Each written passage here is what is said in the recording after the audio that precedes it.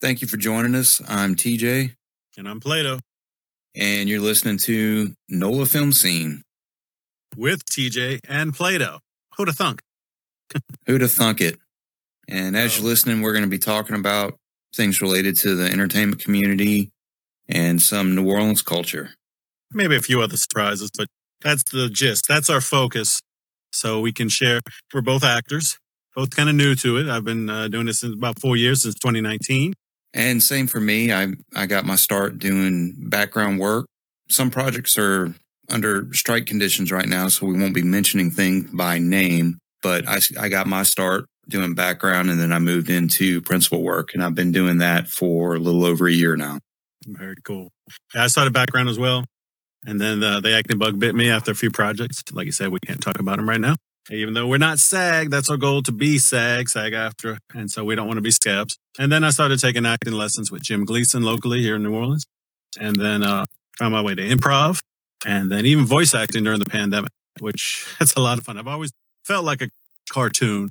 Might as well be one. And then TJ and I met in one of the exercises, one of the lab works of the Jim Gleason's class called the circle exercise. I call it lab because it's more doing than studying, and it's fantastic. Sure. I love it. And then I introduced him to my teacher, David Hamilton, over at Anubis Improv, and he got into improv. And then he actually started taking singing lessons with Olivia Peck, and we would just happen to be talking, and I had made the decision I needed to strengthen my voice because I wasn't doing, you need to do daily exercises too, just like like an athlete to grow your voice and then get your range. And then he goes, oh, yeah, I'm taking singing lessons. Like, I just made the decision to do that. Who are you taking with? And it's actually someone we knew. So there's a lot of cross-pollination with our classes. Same thing goes with the people we knew and know and have met. And maybe we haven't worked on so many projects together, but it's a big family, which you'll hear about in the coming weeks. That's a fact. That's a good way to put it, cross-pollination. I've found that although it's a big community, it's a small community. It's real easy to get to know people. And I found the acting community in particular in the New Orleans area to be very welcoming. I've really enjoyed it. I've met a lot of really great people, worked with a lot of great people. And you mentioned the singing lessons, the voice lessons. I first met Olivia working on a project that she was producing, a movie that she wrote and produced and directed. And more about that in the coming weeks. That's how I met Olivia and then introduced Brian to her for voice lessons. And singing, voice, it's a muscle that you have to stretch and work and grow that. Yeah. I think a lot of things we can share is it's all about overcoming the fear. For years, I'm 53. So it's not that I sang super badly. It's just people be like, ooh, you're singing? And that gets into your head. Oh, you want to be an actor? You think you're funny? All those negative voices outside work their way into your head. And that, I say, clamps the flow like a hose, clamps the flow of the water coming out.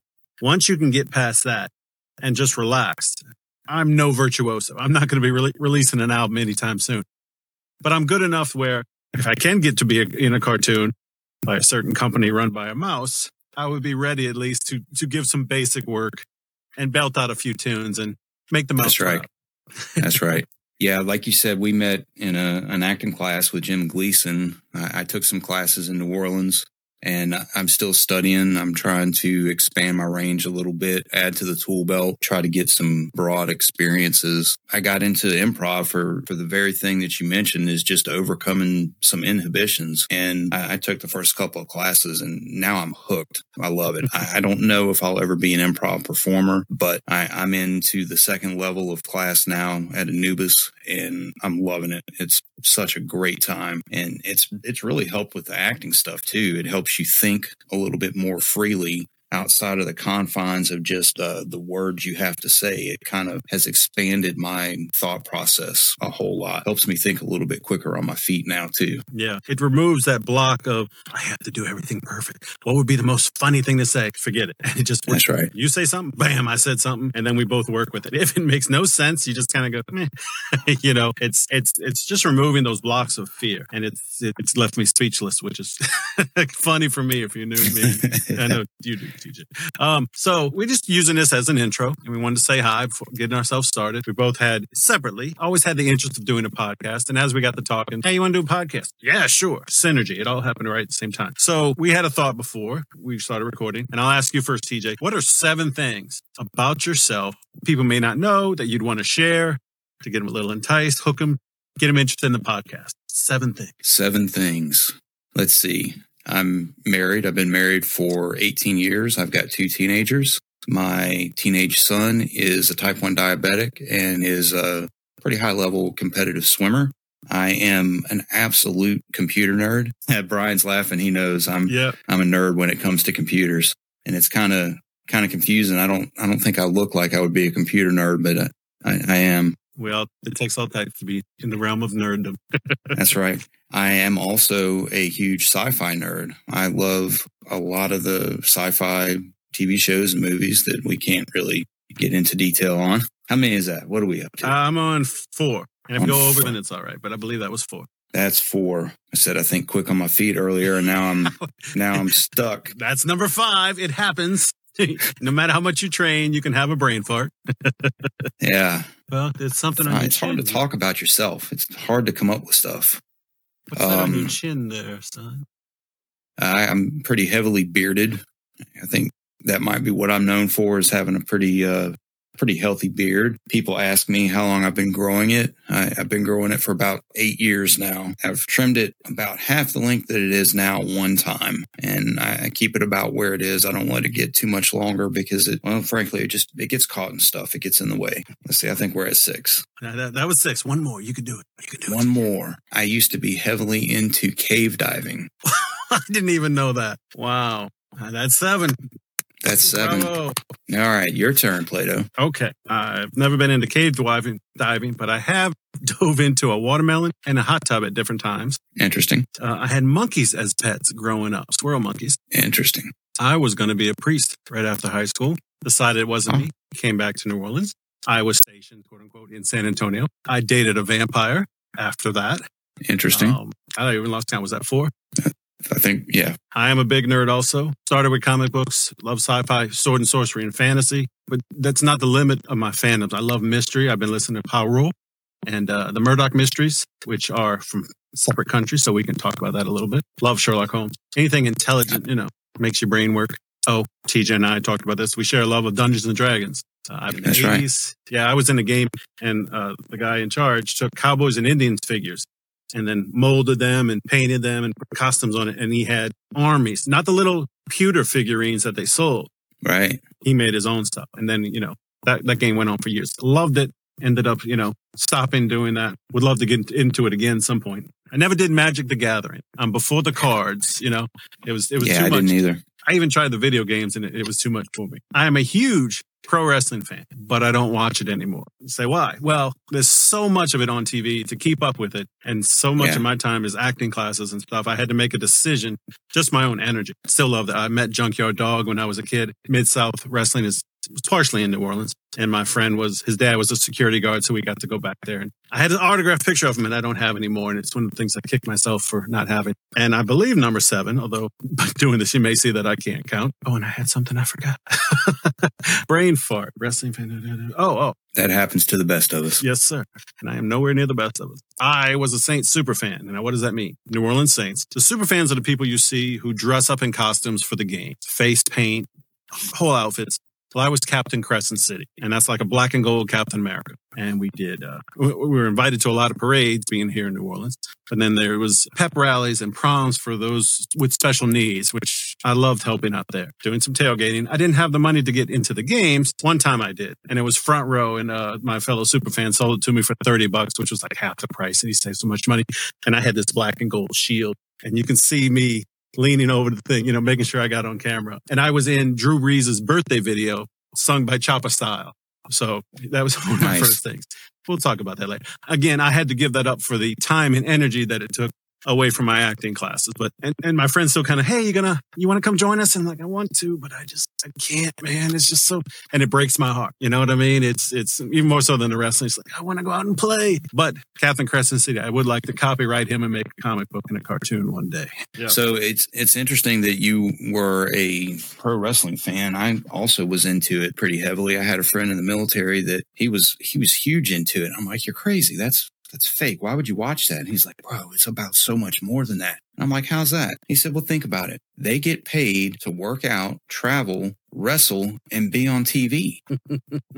And it's more than just wrestling. The whole thing is like a soap opera. It's like a story that instead of just one story on TV one time, the whole thing is a story from week to week. And then there's the behind the scenes drama that all gets worked into the story. It's all a big story. Yes. And I was coming back from Canada one time, and I fancied myself to be relatively fit at the time. And one of the girls on the trip was walking right next to me. We were sleepy-eyed getting off the plane. It was somewhere in the north, Michigan, somewhere like that. And she's like, how come you don't look like that? And I turned and looked, and it was Edge from WWE standing there. This was, in his earlier days when he was really big. Yeah. And he was really tanned, and he was standing there. I stopped and looked at him, and I was still watching the show at that time. And he was nice. He said hello, and I rounded the corner. I've never been real big on going up and talking to people, but Stone Cold was standing there, and there were a couple of others. Walked right by Stone Cold, and at that time, we were pretty close in size and shape. She said, how come you don't look like that? And Edge was just like shredded. And I said, because that's Edge. That's a pro wrestler. She's like, what? I'm like, that's Edge from WWE. So, I didn't look like a pro wrestler. Oh, no. When Royal Rumble came to town in 2001, January 2001 came to New Orleans. That's when they had will call tickets, which is you ordered them online and you picked them up at a booth. But it was still new. Now we all just do it on our phones. And I wasn't dressed as a wrestler, but I was bald. I didn't even have the beard. And I'm walking and I hear, hey, it's Stone Cold's little brother. You know what I mean? I wasn't even as hefty as I am now. And hefty, I mean, I've got some pounds on me. I know you can't see it, but I'm confessing to you, audience. You're confessing to having some pounds. Yeah, and not the money from Britain. But anyway, as we walked past, we were skipping the line. So it was, hey, it's Stone Cold's brother. Where's he think he's going? Hey, what are you doing? See, I'm going to get my ticket. So, I just always loved the story. And I used to call it soap operas with testosterone poison. Yeah, you know what I mean? It's over the top. It's great. And then those guys can rarely get hurt, But, so before we started, I don't even know if I mentioned it in my 7, Dungeons and Dragons. Dungeons and Dragons. Yeah, let's circle back to that. Yeah, I didn't know that you were an old gamer. Yeah, I've been into PC gaming since the late 90s before it was really an online thing. And I remember having to put multiple discs in. And I remember when it first started online, you had to find the right room to get into to play. And I got into console gaming for a little while. It was on the Xbox. And that was when I first started getting into, group play where you're meeting people online and being able to communicate through the headset while you're playing. And I switched back out of console gaming and got back into PC gaming, and now I'm strictly a PC gamer. Dungeons and Dragons, as a teenager, I wasn't allowed to play because kids were going out into the woods and caves and getting killed. Yeah, it's not really true, but yeah.